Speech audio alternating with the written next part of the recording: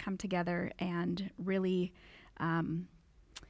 dig deeper into what it means to be in community, in relationship. And today in particular, this evening, we'll talk about hospitality and worship and what that means, what you desire for us in regards to community and hospitality and worship. Lord, I just pray that your Spirit would be present, that you would be working in our hearts and minds, and just give us the nudges that we need when the timing is right. Help our conversation, help our community to discuss some hard topics and some topics that hopefully will be enlightening and new. Lord, I pray that this evening will be honoring and pleasing to you. In Jesus' name, amen. Okay, so last week we talked about living truthfully. So my question always is, what stuck, or what did you think about in the last week in regards to what we talked about or discussed last week? Yes, please do. All right. Yep. So my favorite verse in the Bible is John 8:32, and it's for ye shall know the truth, and the truth shall set you free, which means, of course, that you shall know Jesus Christ, and the closer you know Him, the closer to the truth you become. And then our leader here was a little surprised when I told her that that verse actually happens to be etched on the entrance foyer wall at CIA headquarters. And anybody else surprised? No. Thank you. And it was selected by the first director, by his father, who was a Presbyterian minister. And for those of you who don't know my background, I used to walk by it every day when I was at the agency. So it was a nice reminder. So it was that was what came to my mind, of course. So, and of course, if you want to learn more about the intelligence community, I'm giving a lecture in October. Shameless plug. Where is your lecture, Russ? It's up at Pequot Lakes High School. Pequot High School. It's through community ed? Yes. Yeah. Anybody else? Things that kind of stuck with you or just kept coming back like, oh, yeah, we talked about that. Linda. It's interesting what he shared because our daughter got to go on a tour of Washington, D.C. with her school, and it was a Christian organization. And so we were made aware of all of the Christian influence and the scripture throughout. And I thought, oh my gosh, if everybody who goes there would just focus and take it in and let it penetrate their heart. So I just had a comment on that. But I would say over the years, my husband and I have had a number of different scenarios where people have come out of hardship and have stayed and lived with us. Yeah. And it's interesting when your immediate family can argue or have a disagreement, or and then you have this guest in your home, and you have them for 8.5 months. So the whole truth thing is right. Yeah, we've had a number of different people from different cultures and different situations and different ages stay with us, and so we always try to say we're not perfect. Yep. We're striving for healthy. Yeah. We're striving for healthy, and that's good. But it is just all those unspoken rules that you have in your house and things that you do, and then all of a sudden you're like, well, I can't walk on eggshells for 9 months. We're just going to have to be real. Right. Right. Yeah. Yeah. That'd be hard. Be careful. You forget to mention one thing. What? I don't need that. We had a Bible The study. people at home need you to have it. Oh, okay. There's every Wednesday at noon we had a Bible study, and we called it CIA also, Christians in Action. Nice. Nice. Anything else? Okay. we'll link, there'll be a link in what we're covering today with promise keeping and truthfulness and all of the things that we covered. Tonight, we're going to talk about hospitality and worship. And we're going to have more discussion than we have before, because I feel like it's the culmination, it's the last class, and I really want us to be able to have a conversation in some smaller groups and then as the larger group. So there'll be a little bit of your own kind of quiet self-reflection, and then there'll be some small, group, like however we want to do it, and then we'll come back together and do some sharing as well, because I think it'll be easier for us to have ideas of application of the things that we're talking about. So, hospitality is our first topic. When you hear the word hospitality, what is the first thing that comes to your mind? Having people in your home. Rick, what did you say? Inviting people over.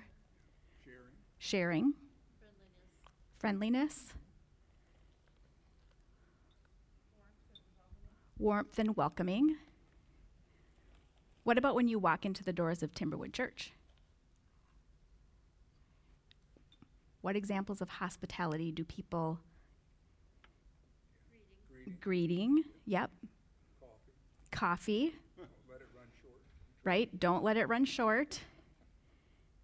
Coffee, baked goods. It's an effort to be hospitable, be inviting to people. That's okay. What else? Hospitality. Greeting.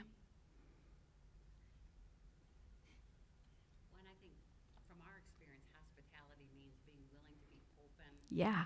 and allowing people to come into your mess sometimes. Yes. Yes. Yeah. I mean, Eric has talked so much about hospitality over the years, and he's very passionate about hospitality. And I remember a few years ago, he did a class and shared a book with small group leaders about hospitality, and it just really kind of woke me up a little bit. I would think about, my house is messy. I have 4 kids. I can't have anybody here. It's crazy in this house. And waiting for the house to be clean or waiting for my kids to behave nicely or not be disruptive was never going to happen in reality. And so I actually had to work and be pretty intentional about not scurrying around the house, hollering at my kids to pick up their stuff or empty the dishwasher or do whatever. Stuffing stuff under the counter or I never really did that. But, I have done other things like put dirty dishes in the oven. As long as you don't forget them, right? That's a bad day. If you forget Tupperware in the oven, it's a bad day when you turn it on. Yeah, Judy. We've had that conversation where once in a while where, Annette will be cleaning up to get things, and she likes everything to be, and she keeps it that way pretty much all the time anyway. Now the kids are gone, it's a lot easier. Yep. For a long time. Yep. But, I've jokingly said sometimes that when we have people over, you almost need to leave it a little messy because, you want people to be comfortable. Right. Because otherwise they come and everything's too perfect. Yeah. Then, they're going to expect. Feel they're bad. gonna feel like if Yes. you're going to come to their house, it has to be perfect. Yes. Yeah, it's a perpetuating thing, right? If somebody comes to your house and it's perfect, then they're going to feel like their house isn't perfect if Plus it can doesn't get look like. some work too. Oh, yeah. Right. get her to agree. Relax. Relax. Tell people, it's my mental illness. The cleaner it is, the crazier I am. Yes. Yes. Yes. Judy. There was a minister's wife that told me when I was a young mother, don't ever feel like your house has to be perfect because then they will feel like Yep. they can't have you over. Yep. You're here for a meal. Yep. Don't have such a fancy meal. Yep. That somebody can't Do themselves. Yep. do it again. Yep. Yeah. And I've lived by that all my life. Yes. Yeah. Val. Please. Yeah, let's do this on the air. Yep. I always felt like my house was a ministry to other women because it was a mess. And Yeah. they saw that this is real life. Yeah. Yeah. Yeah. I like that. Anybody else? I had an older babysitter tell me once that the house should be dirty enough to be comfortable and clean enough to be healthy. There you That go. was I like that. I like that. Yeah, I mean, I don't know what it is. I like a clean house. I mean, okay, my husband would argue. I like everything to be in its place. Whether or not it's really clean is optional in my world. So, yeah. I mean, we would go on trips and I'd be like scurrying like to clean everything because I want to come home to a clean house, right? Because as soon as we get in there, we're going to make a mess. And so why did it matter? I don't know. What I want to do tonight is talk a little bit differently about hospitality and kind of open up a different view of it. The last couple of years, because of a couple of classes that I have had, books that I have read, I've really been challenged to think about hospitality in a different way, other than the typical, like what we just talked about. And so my definition, I've worked through a couple of papers and books and thinking about this. My definition of hospitality is this. Hospitality is an offer and acceptance of a welcome, both reflecting God's grace and graciousness. Hospitality is an offer and acceptance of a welcome,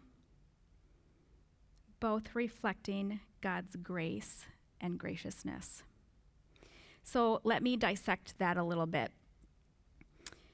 Our practice of hospitality actually has to start with us. And what I mean by that is that we have to accept this invitation, the hospitality of grace that God offers us, right? So we are first accepting this offer. God is extending this grace. And I'm going to connect this idea of hospitality and grace. Last month in May, when we did communion, I kind of introduced this idea of hospitality and grace being connected. And so it's his offer, it's our acceptance. And so in that definition, it's an offer and an acceptance. And it started with God's grace. So what I want to do is have a little discussion about what God's grace is, first and foremost, because I feel like in order for us to have a better understanding connecting hospitality with grace, we need to talk about what God's grace means and what we think about that. So in a small group, like however you want, like 3 people or however you would like to, just take 7 minutes. And Lee, can you put slide 1 up? So this is for you guys. This is also on your worksheet handout. But for those of you that are at home or are going to watch this later, this is the reflection and discussion that the groups are going to take place or have. So God's grace, what does that mean? What does God's grace mean? And I'm thinking about it in like a more orthodoxy type of way. What do you believe about what God's grace is? And then the second question, what does that feel like? And what does that look like? What does that feel like and what does that look like? And you might want to think of that more in that orthopraxy kind of manner. So remember, orthodoxy is what we know to be true, and then the orthopraxy is what we do in addition because we know what is true. Okay? So 7 minutes. We'll come back and have a little discussion. You guys discuss however you want. Meet new friends, meet community. You can have 5. I won't limit you.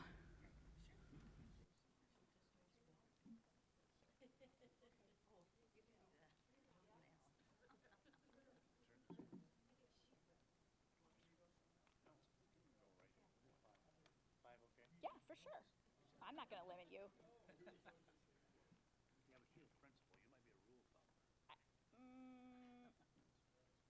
I think there's plenty of people here that would beg to differ.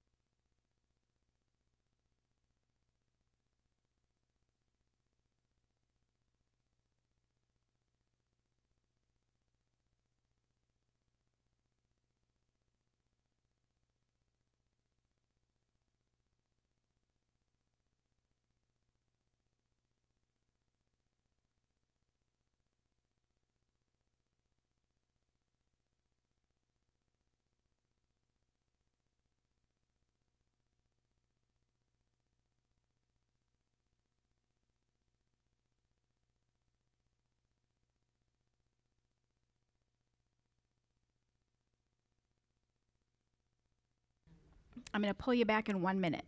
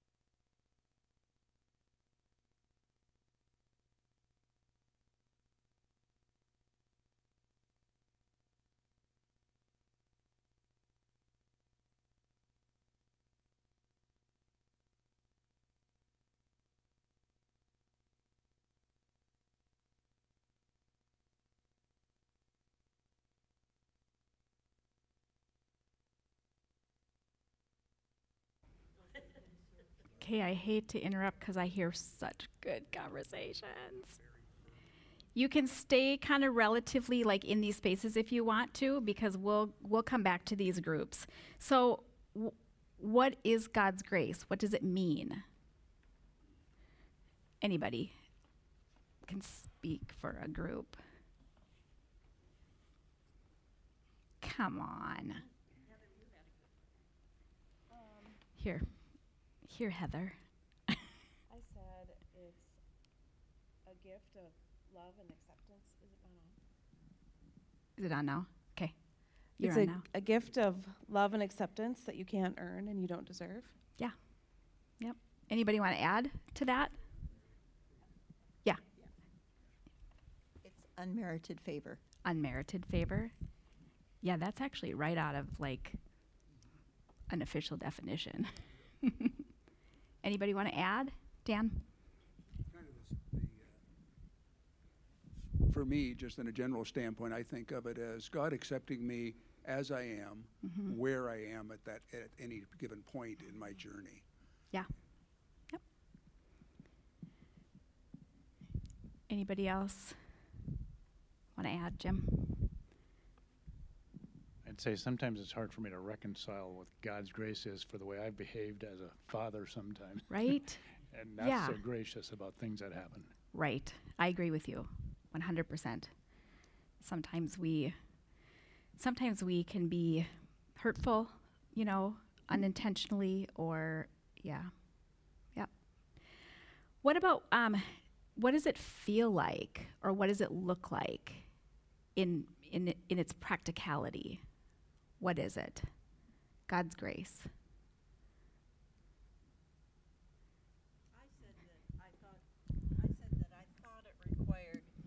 I thought it required some action on our part, not just what we were thinking or believing, but some action on our part. Until we started kind of talking about it, and we talked about the fruits of the Spirit, and not all of us have been gifted with every spirit. Yeah. And so there must also be a measurement where we could help someone else Yeah. in that hospitality. Yeah, and yes, you are on to something good. Yeah. What else? What does it feel like? What does it look like? Like, practically speaking, what does it mean if we have received the grace of God or accepted his invitation? What happens then?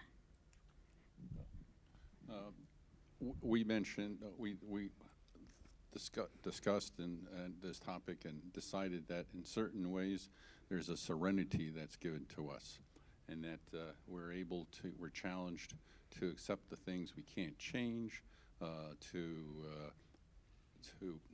also go and change the things we can, and the wisdom to know the difference, which is, of course, the serenity prayer. Yep. I like that one. Yeah, good guide. So this serenity, oftentimes, like, I think about peace or freedom that can come, that is offered. That does not mean that we automatically all the time experience peace, because the peace does not mean the absence of pain and suffering, but the absence, the peace that we desire means that we can be okay on either side of whatever is going on because we have the grace of God. We are in communion with God. We'll talk about that a little bit. Anything else come up in your discussions? Yeah, Dan. I think, like you were talking about actions, what does that mean? And, for me, I think a lot of it means, it's extending that grace to other people. Whether it's you're driving down the road and somebody cuts you off and your first instinct is to, yell at them or Yep. beat on your horn or Yep. whatever, but then instead to stop for a second and think, wow, I wonder what's going on in their life. Mm-hmm. And just extending grace and forgiveness to people around you, and maybe they do something that's hurtful to you, and realizing that we've been forgiven so much. Can we forgive? Can we try to look beyond the first thing that happens and try to think about what's underneath that, Yeah. and think about how we can engage with people in a way that might actually, rather than be hurtful, Yep. like we were talking about, hopefully get to the point where more and more we are engaging in a way that deflects the anger and pain and instead invites, Yeah. conversation that might lead to something that can be part of sharing Right. a different perspective. Right. Yeah. Yeah. Anybody else? So, God's grace is not something we deserve. The word deserve is like, it's a trigger for me at my house. Because when a child or a teenager or a young adult says something about what they think they deserve, I'm like, ooh, you actually don't know what you actually really deserve. Or you do and you're forgetting. But yeah, I cringe, like, when people say, I deserve this, or I deserve, I think about, and in full disclosure, I have been there in my adult life, and oftentimes feel like I deserve something because I have suffered long enough, or whatever. Or when I got my first administrative job, I'm like, I deserve a new car. And Steve's like, do you really though? I'm like, yeah, I do. So I just went out and bought it on my own, and then I called him, I'm like, I need a ride to the cities to pick up my new car, and he's like, what? Because I felt like I deserved it, and nobody affirmed it. Yeah, so this whole deserving thing, yeah. So we receive this, and when we receive this offer this gift of grace, we're adopted into the family of God, right? And so when we're adopted into the family of God, we're recognized as his children, and when we bring children into our lives, into our homes, what do we need to provide for them? Everything. Everything. They are completely dependent on us, right? They're completely dependent on us. When they're young, and they're not 100% dependent on us, what is our responsibility as a parent? Keep them safe? Train them? We train them to eat healthy food. Yep. Clean up your mess, walk, crawl, avoid danger. My pastor in Northern Virginia told me that God gives us children so that we can teach them and they can teach us. Yes. So true. So true. Yeah, I think that we think about, our parenting, we're teaching them, we're directing them, we're giving them guidance in life, and as they get older, I think about like my young adult children that live in my house right now, and they're so ready for like complete independence, and they threaten it often, and I'm like, go, yes, do it. I'm so in favor of this. but they still need some of that guidance, and they can be sometimes rebellious, and they can like do the wrong things, and you're like, we've talked about this for like 20 years, like, come on, you know?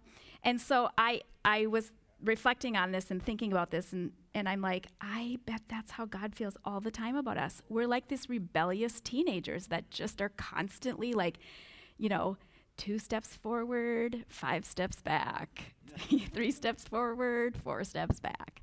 And so it's just this constant kind of support. Like, our kids will always need some level of support from us, love, guidance, babysitting, whatever it might be. And so it's constant. It doesn't end.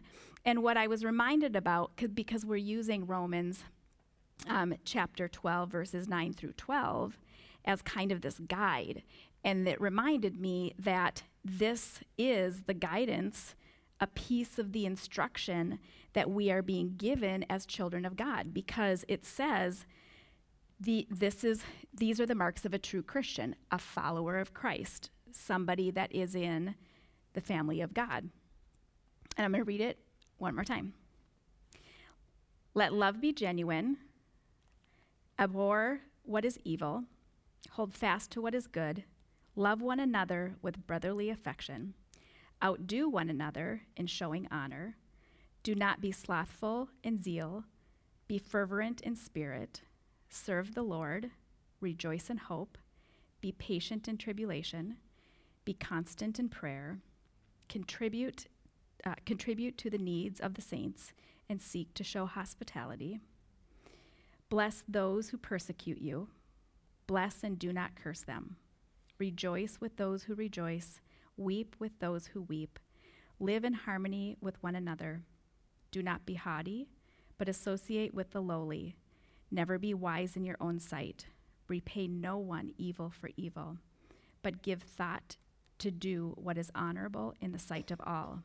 If possible, so far as it depends on you, live peaceably with all.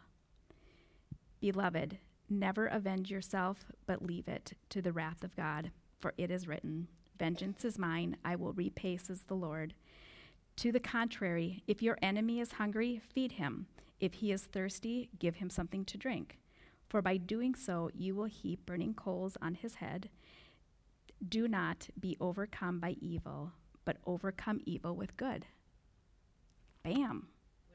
See you tomorrow. No. What? Romans 12, verses 9 through 21.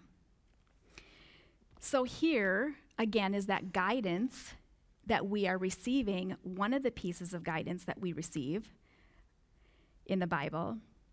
And in light of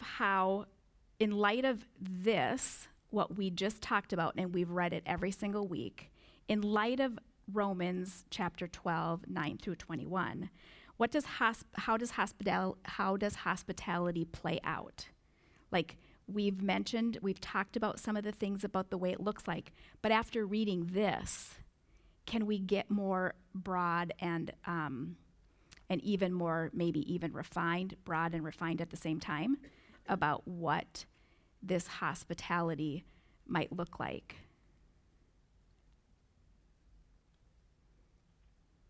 Founded on love and not duty, for one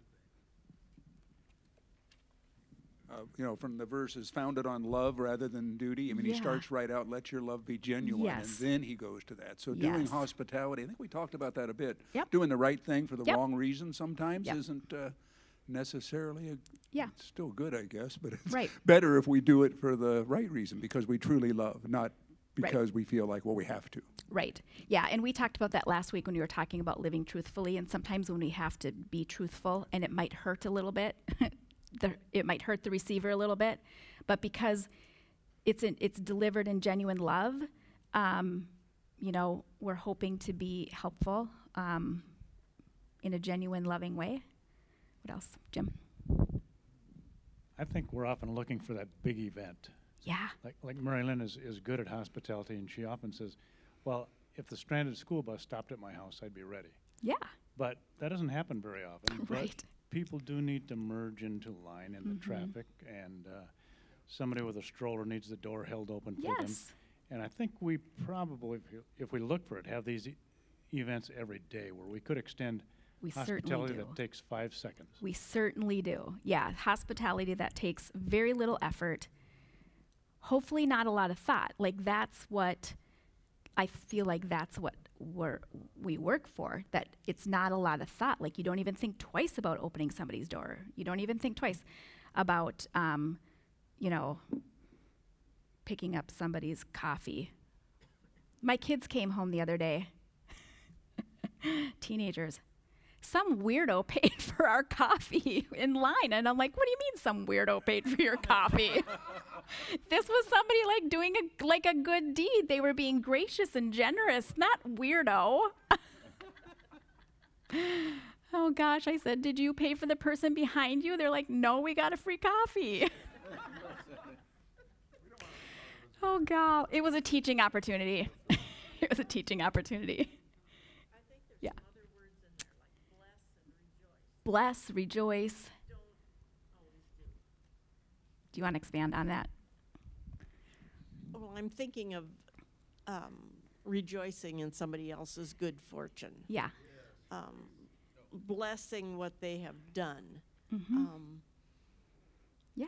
And some of that may be simply jealousy. It may be just not even knowing or Yeah. understanding, or it might be something you couldn't do. Yeah.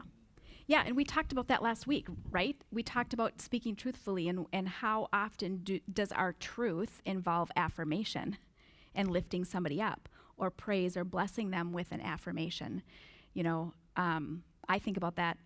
I think about that a lot. How often I am affirming or blessing somebody. This verse 15 was a good reminder. Rejoice with those who rejoice, weep with those who weep. Yeah. It's not just like always rejoicing. I mean, Right. sometimes when people are in sorrow, we need to Yep. be in sorrow with them. Yeah. Not just be like, oh, well, cheer up. Everything's Right. good, for the Lord. And, Yes. and rather than like, no, I understand why you're, Yep. I understand. Let me, Yep. that's sad. Yes. Yes. I think that's important. Yeah, so weeping with those who weep, celebrate with those who celebrate. So it's not always the best thing. It's sitting with somebody who is in sorrow or in a bad spot. Yep. And just sitting with them. I'm a problem solver, and so I've had to work really hard the last couple of years as I've learned more about myself to not solve somebody's problems if that's not what they're looking for, and to just sit and be present and listen and maybe, feel what they're feeling with them. Yep. Anything else?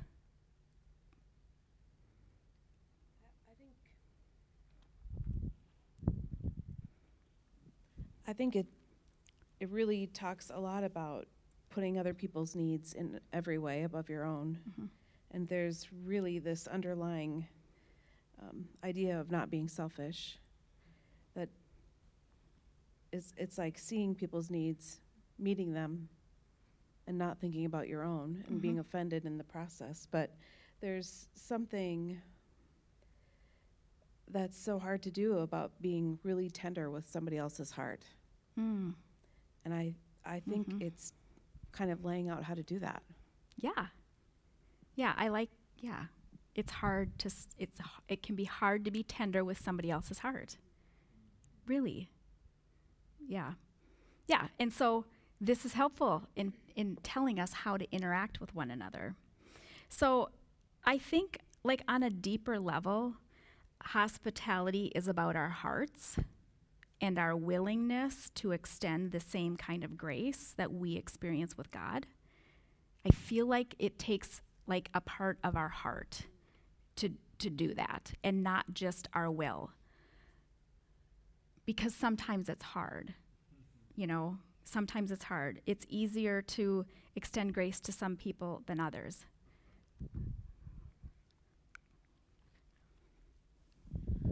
I was thinking what she said, and also, I think you've shared this before too. I'm more of an A personality, go, go, go. Yes. And I think we have to be willing to allow God to interrupt our schedule, interrupt our 5 things I got to get done today list. Yep. My husband is so spontaneous and in the moment, and he sees these things throughout the day. And when I pray very hard in the morning to say, Lord, let me just walk in step with you, Yeah. and to just have the eyes that you have, and I wish that I was intentional every second of the day, Right. which maybe in heaven Yeah. that'll be that way. Right. But yeah, I think for those of us that are schedule oriented and task oriented and try to get everything done, you just have to allow God to interrupt Yep. your day, Yep. and you'll see what will unfold. Yeah, I wonder what would happen to those of us that are kind of that type A in a culture that did not reward production or productivity. Like, what would we do? I mean, honestly, we're in a culture that really rewards productivity and what we can get done. You know, multitasking is kind of, you know, oh, I can do this and this at the same time. But no, you actually can't. Brain research suggests that you don't actually multitask. Like, one task is getting less attention than the other. So, yeah. Martha Mary. Right. Yeah, Martha Mary. Yeah. Amy, I Yes. think, one of the other things when we're thinking about doing these things, one of the things I've slowly been learning is the aspect of, with both hospitality and all of these things we're talking about as far as making space, sometimes it's just as simple as being willing to take the time to hear somebody's story. Yes. And maybe even somebody that you might look at and think, well, that's interesting, interesting person. And yet, everybody has a story. Yep. Yeah. And Yeah. it's just taking the time, like you say, we feel like we're busy, Yep. like we got to get this done and this done and this done, and being able to take the time sometimes just to realize that, I wonder what that person's story is, and letting that person tell you their story. Yeah. you know, Yeah. And then Yep. to react to that. Yep. One thing I'm trying to do more of that I kind of picked up from reading the book, about Through Jesus' Eyes, Which book did you read? is that. Which book did you aspect- read, Dan? Pardon me? Which book did you read? That was the one. Mark Laberton? Let's see. This one? Yep, Yep. that one, Loving Your Neighbor, Yep. The Dangerous And, Act of Loving Your Neighbor. is, that whole aspect of listening and hearing other people's stories. And then one thing in particular that I don't do very well, that I'm trying to do more, is I talk to a lot of people, but a lot of times, I never learn what their name is. And part of that's because I figure I'll forget anyway, okay? But part of the thing that came out of that book for me was the importance of names and the importance of recognizing someone with their name. Yeah.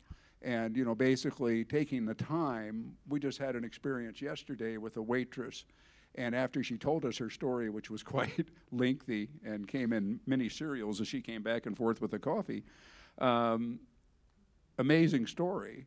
And yet, towards the end, I just asked her name, and then, and then used her name, and the importance of names and recognition that when we ask for somebody's name and we recognize their name and we use it, Yep.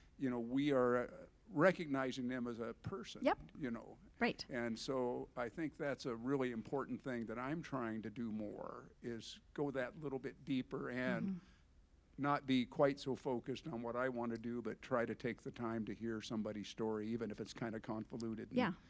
and interesting as this one was, and it was good. Yeah. Yeah, I read a book maybe a couple of quarters ago, and the thing that stuck with me is this idea of being in the presence of people while being in the presence of God, meaning paying attention to what God is telling me about this person, what he sees, what he sees in this person, not what I see sitting across from them and listening. But yeah, so I've thought about being in the presence of people while being in the presence of God.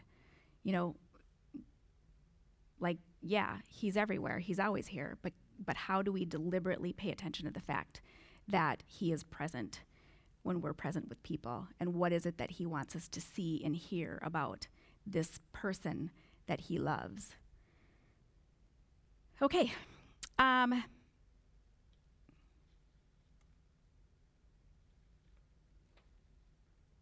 The other thing about this kind of hospitality, I think, results in communion.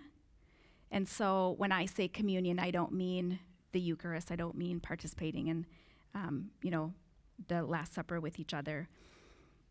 But Eric did a really great job last week of connecting communion to being in community. And so I think about hospitality and the communion that takes place or happens as a result, because communion is simple as a relationship of recognition and acceptance.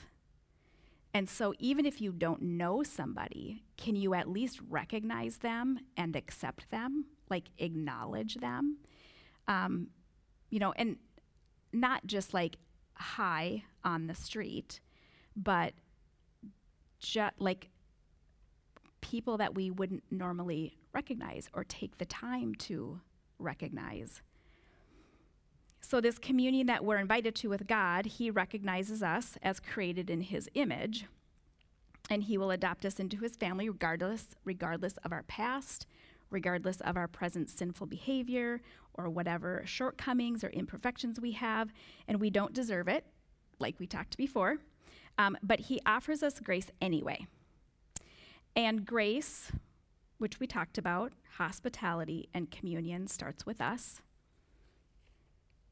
Do we extend the same grace to ourselves?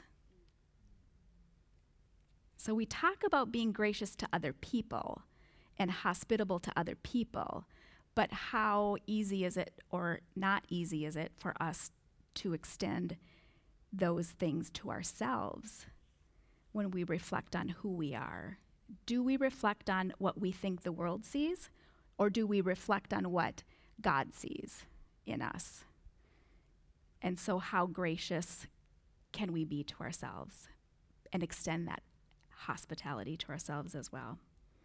And so when we do that, I think that we can have a full understanding of receiving that and what it means to receive that.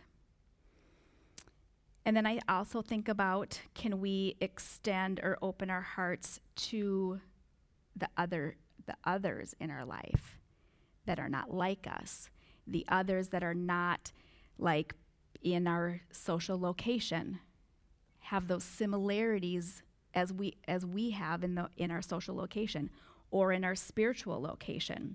What if this other person did something illegal? Or what if this other person doesn't believe what we believe? What if this other person isn't nice or says hurtful things sometimes? What if this other person or other doesn't live the way we think they ought to live? And so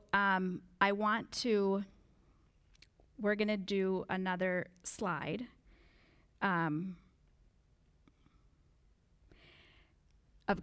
Another question, and then we'll have a little bit of discussion. And then I want to be very careful about how we talk about this recognition and acceptance of others, because there's a message in there that I do not want people to hear. So take a minute. You can discuss with the people around you, or if you want to be independent and reflective on your own, you can. What might a relationship or act of recognition and acceptance of the others outside the others we are comfortable look like? That's a mouthful. So thinking about, like, there are others, right? Anybody who's not us is an other. But you others that are not me are part of my social location. It's easy for me to extend this grace and hospitality. We have so much in common. We're in the same social location. But others outside of us, so the people that are not part of what we have here or not part of our community of Timberwood or the city or wherever we work or our country or our belief or like whatever it is. So, what might a relationship or act of recognition and acceptance of the others look like? So, take a few minutes. You can discuss with that somebody, you can discuss in that group that you had, or reflect on your own.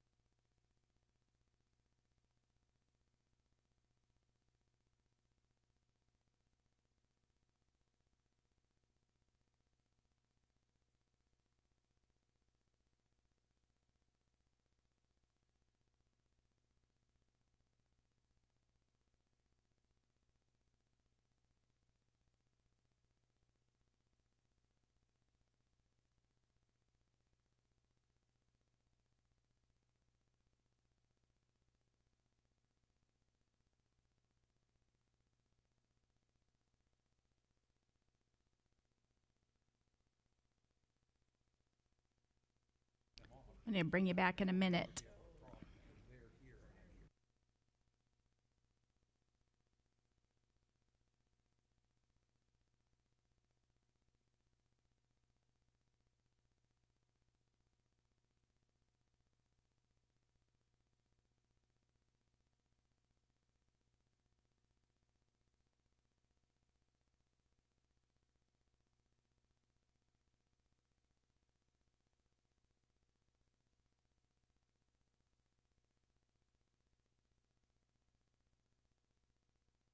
Okay. Let's bring it back.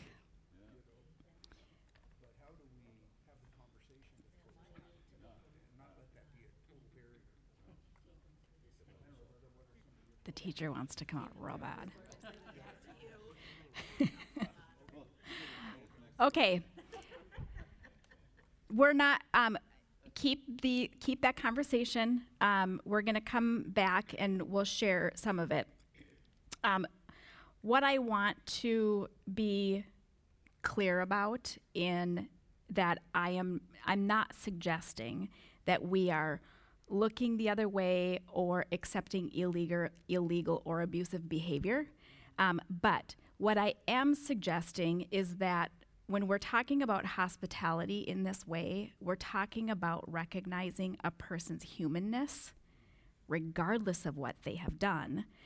And this goes back to the practice of dignity that we talked about the first week. And how do we see people?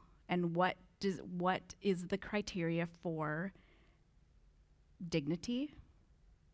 Humanness. That's something that Miroslav, I didn't talk a lot about Miroslav's work, but that whole idea of a person's humanness and dignity is a really core of the writing that he does in A Public Faith. He has a second book. I can't remember the title of it. I lent it to somebody. But it actually gives you practical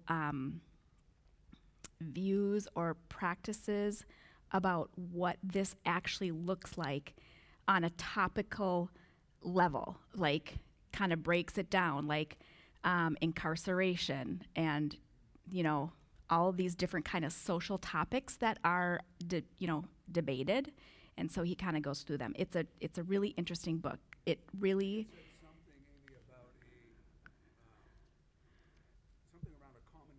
Yeah. Christians working in the common Yeah. good, I think was the Yep. title of it. Yeah. So it's A Public Faith, How Followers of Christ Should Serve the Common Good. And common meaning common. All. Yeah. So that book was really influential in my thinking about hospitality and all of these practices that help with building community.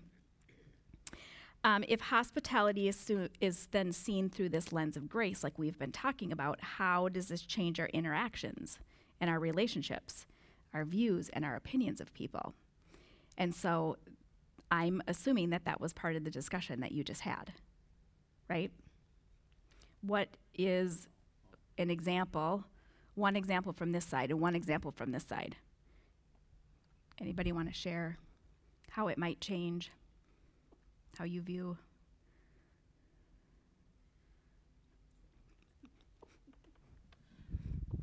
We had just talked about one way that this could look is by just showing other people your willingness to take one step into their world and to see the world through their lens.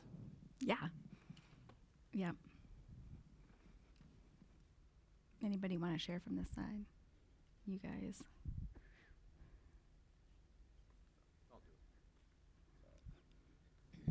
We thought about how Jesus associated with the undesirables Right. of his day, and of course today we have people who are in the LGBTQ community.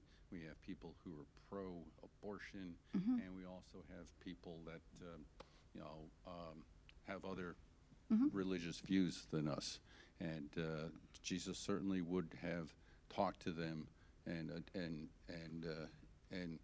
planted at least a seed. Right. And I would point out that even in this group, even in the community of Timberwood Church, we are going to have different political views. We're going to have different views on different social issues or, whatever it is. And so even in here, I think it's a mistake to assume that we all have the exact same beliefs. And we do have to be careful about making those assumptions. Okay, I want to shift to this practice of worship. When you hear the word worship, what comes to mind for you? What's an example of worship? Like the very first thing that comes to your mind? Lee. Yeah. Props to Lee. Music. Initially for me, that was the first thing that came to mind, is that worship is through music. Thankfulness. Expressing gratitude. Gratitude. Yes. Yep. Quiet. Worship is quiet. Mm-hmm. Solid. Adoration for God. Yeah. One-on-one with God. Yeah. Like solitude. Or meditation, yep. Mm-hmm. Just being in the presence. Yep. Mm-hmm. Yeah. I think there are so many different acts of worship or spiritual practices, spiritual disciplines. We've only scratched the surface of some of what these practices are. Prayer is another thing that people think of as worship. And if we look at Google, which I feel like most people, if they're going to look something up, they just go into Google and they type in the word or the phrase. So this is what Google says about worship. The feeling or expression of reverence or adoration for a deity, the worship of God. Another one, the acts or rites that make up a formal expression of reverence for a deity, a religious ceremony. And there's lots. Like if you Google something, it's not just one definition. You've got a variety. And then Wikipedia, I think, is the second thing that people look at. So Wikipedia says that worship is an act of religious devotion, usually directed towards a deity. So they're being inclusive of all different religions. For many, worship is not about an emotion. It is more about a recognition of a God. An act of worship may be performed individually or in an informal or formal group or by a designated leader. That's a little bit more robust. Tyndale Bible Dictionary, which we have here at the Library of Timberwood Church, has a lot to say about the history of worship in the Bible, but it also very simply states this: the vocabulary of worship in the Bible is very extensive, but the essential concept in Scripture is service. What? Yeah. So with those definitions in mind, what were the verbs that came out? What were the verbs? What verbs did you hear? I know I only read them once. You know what the verbs are without even me repeating the definition, I bet. Expression, act, praise, serve, expression. Yeah, those were the verbs. And so what does this mean? These are action verbs, so we actually have to do something. And so because of the grace of God, we act. Remember, our doing comes from our being in Christ. It's not the other way around. We don't act in order to receive the grace of God, because that's works righteousness. That's not what we're talking about. We don't have to earn it. And so our action comes out of our relationship with God. In one of my classes, I wrote a paper on worship, well, I've written a lot of papers, and I've kind of condensed a few things into what I'm going to read to you. And I think I put it on your handout. Did I put something on your handout about worship? Okay, that's mine. Worship is a posture that acknowledges God's grace and provision in our lives. It is also an active response of thanksgiving and praise that plays out in our daily interactions with the world. Super broad and inclusive, intentionally, because I think that worship can look like a lot of different things. When we go back to Romans chapter 12, the first 2 verses in it are another expression of instruction for us. So let's go back to Romans 12. Page number, Rick? 947, chapter 12, verse 1. 947.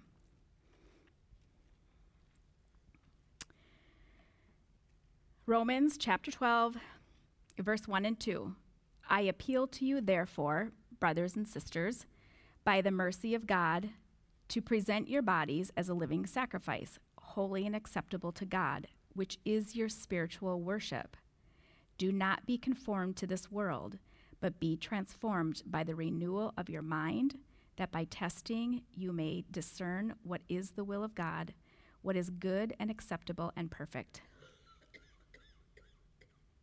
So our lives are an act of worship. So the things that we do are an act of worship. And even the things that we don't even think about can be an act of worship, because worship goes back to our relationship and our understanding of the grace that God has given us, right? So our behavior, our actions towards other should be a reflection of what we have received in grace from God. And so the last slide, I didn't do 3. So let's skip 3 and go to 4, Lee. So this is a big one, and we're going to spend the rest of the time doing this, but we're going to do it in a couple of different increments. So the first one is personal reflection, and I've left you quite a bit of room in here. And so all of these questions will be for you as an individual and then a small group, and then we'll kind of come together and discuss them. In our lives are to be acts of worship, given the practices that we've talked about in this class: dignity, gratitude, promise-keeping, living truthfully, and hospitality. Given these practices that we have discussed, what does this look like? How does it play out? And what practice is hardest for you and why? So do this by yourself first. I'll give you 5-ish, 7-ish minutes to do, probably 5 minutes to do that. I'll give you 5 minutes to discuss as a group, and then we'll come together.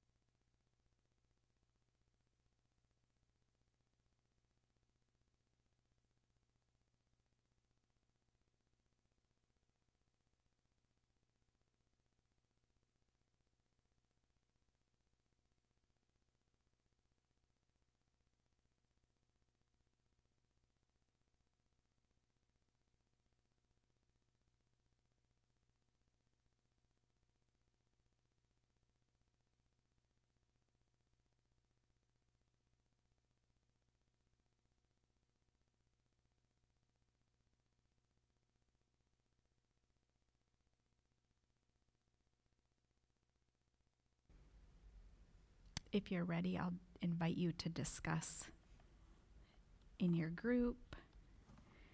We'll do this for about 7 minutes and then we'll come back together.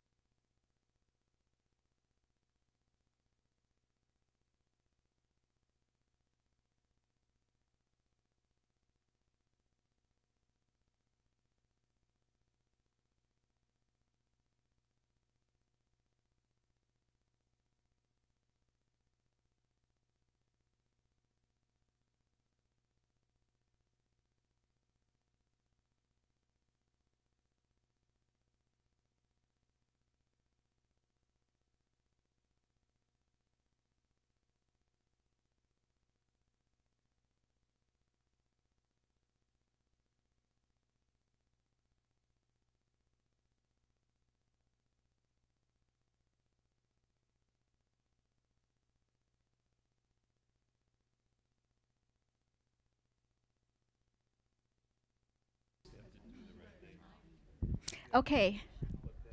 Can we come together? You ready? Okay, so what do these practices look like? If you have different examples of what dignity or any of these practices would look like practically speaking, you can share those. But what were your discussions about? What was something maybe personally that you want to share? Anybody? From any of the classes, not just, because I feel like all of these questions funneled into, all of our classes funneled into these questions, so. Oh, come on, I left 10 minutes. Molly. You're not. It's easier to look good to a stranger than it is to your own family. Yes. To behave nice and. Yes. Yes. Kind of a Jekyll and Hyde. Yes. Aren't we all, actually? To some degree. Dan. Yes. I have a good example of what not to do. On Monday, I got into a dumb argument with a man. With a man? With a man. A stranger? No. Oh, okay. I know him, but is he not sitting a next? total. Is he sitting next to you? No, he Okay. wasn't around. Okay. And because I didn't treat him with dignity at first. He had opinions that I thought were stupid. And in essence, what did I said?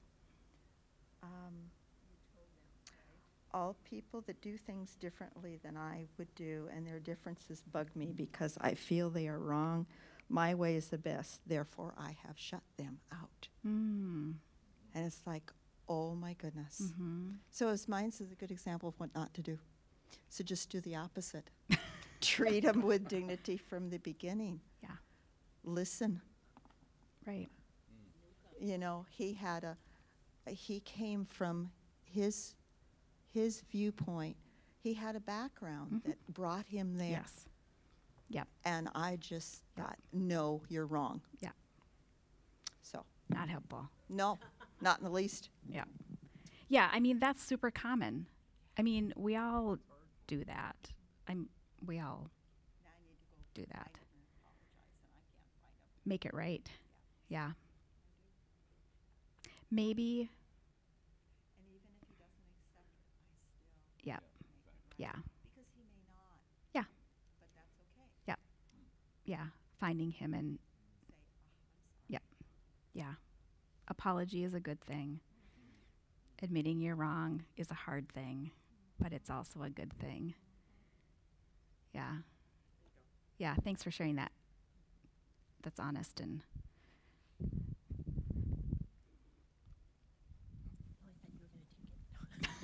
You raised your hand. He grabbed the know. mic for you. So nice of you, Phil. Right. Last week, when we were in Dallas, we pulled up to a gas station, and there was 3 guys, looked like they were homeless, sitting against the wall, and I wasn't even thinking about, but to show them dignity, just talking to them and making conversation, and they saw our license plates from Minnesota, and so we had a good conversation, and but I feel like I stop short too often to not bring Christ into the picture right then. Mm-hmm. And but as much as I fault myself for that, I was happy to be in a conversation with these 3 guys, and Mm-hmm. My husband was, I don't know, he went into the gas station. I don't know, he wasn't right. But Yeah. I think my thing was, I have to live more intentionally. Mm-hmm. That we just go about our day, and we go to the grocery store, we go whatever, we do whatever, but to look more intentionally for opportunities to show Christ's love. Yeah. Yeah. like wear that lens of graciousness so that you have this, like your rose-colored glasses are like grace-colored glasses. Yeah. Anybody else want to share?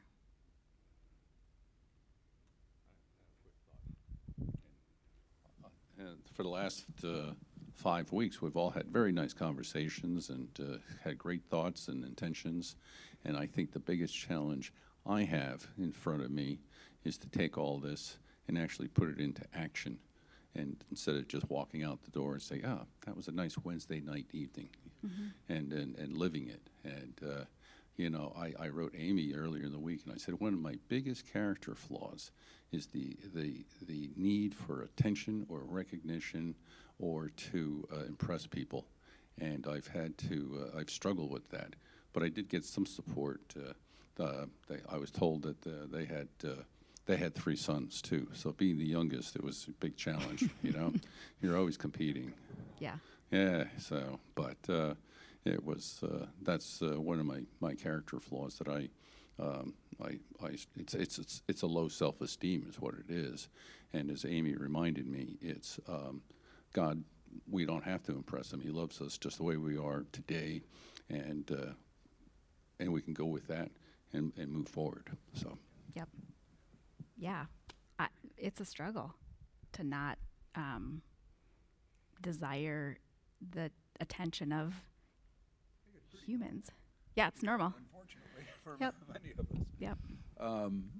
I think as I think about this whole piece of all these things, one of the things I've struggled with sometimes in reading the other book and looking at it is sometimes, I can just kind of feel like, there's just so much that's wrong with the world. And therefore, I can't make a difference in it. You just kind of feel overwhelmed. Yeah. And I guess, from your aspect of thinking about where do we go from here, I think I'm trying to be more intentional about what I can do and some of these smaller things, but do try to work more at incorporating them. And particularly for me, and that is doing a better job with the other. Yeah. The people that, quite frankly, I'm not necessarily mean to them, but quite frankly, what often happens is I just ignore them. Yep.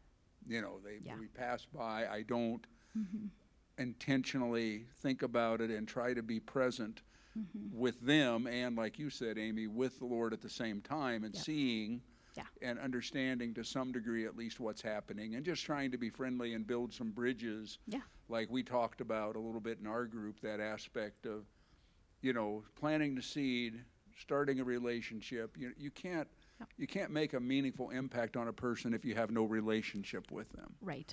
You might make a beginning, some small thing, but sometimes God can just use that in amazing ways, and he certainly has done that I think as I look at my own life and I see how God took different people and different things to move me closer to where he wanted me to be, then I think, we can all do that without having to feel like we have to do everything. Yeah, right. I do. Yeah, I agree with you. I think it can be very overwhelming. I think like one of the very least of the things that we can do is see people. I mean, just see them and acknowledge how many people are here on a Sunday morning that we walk right by, and we've seen them week after week. Judy and I had a great conversation last Sunday about finding the people that are by themselves or standing by themselves. And so I challenge all of us, on Sunday or the next time we're here, look for that person who's sitting by themselves or standing by themselves that they might feel invisible. And so I think at the very least, we can see people. Yeah. I want to just kind of bring this to a close with a couple of things that I found really helpful. In Christine Pohl's book, Living into Community, she said this: the goal in all of this is not to try harder to build community or to get the practices right. It's about living and loving well in response to Christ. right? And then she gives this warning of subtle idolatries, which I think is interesting when we talk about, practices. If we see practices as the next skill set that we need to achieve, we will have missed the point. When we offer welcome or live in gratitude, when we make and keep promises or live truthfully, we are responding to the practices of God. Our experience of community grow out of the practices through which we echo the goodness, grace, and truth we find in Jesus.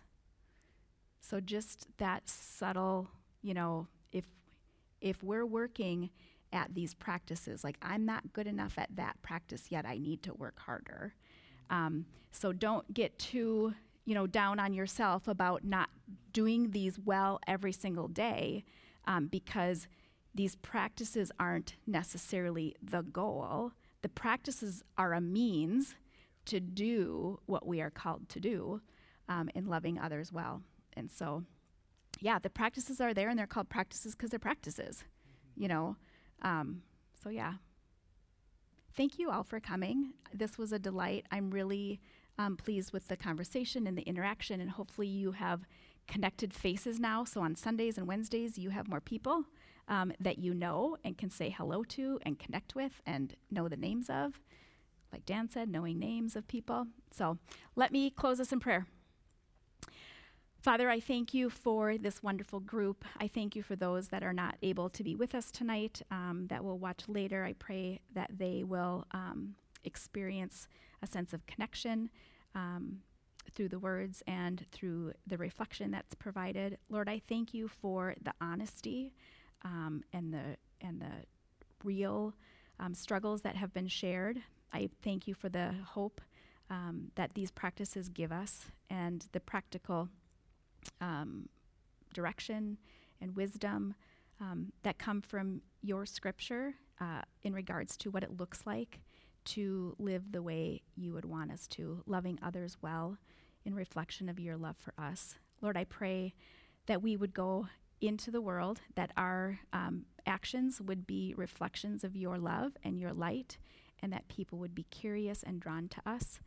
I pray that we see people, that we take time to listen to people, that we take time to invite people into our worlds and our hearts.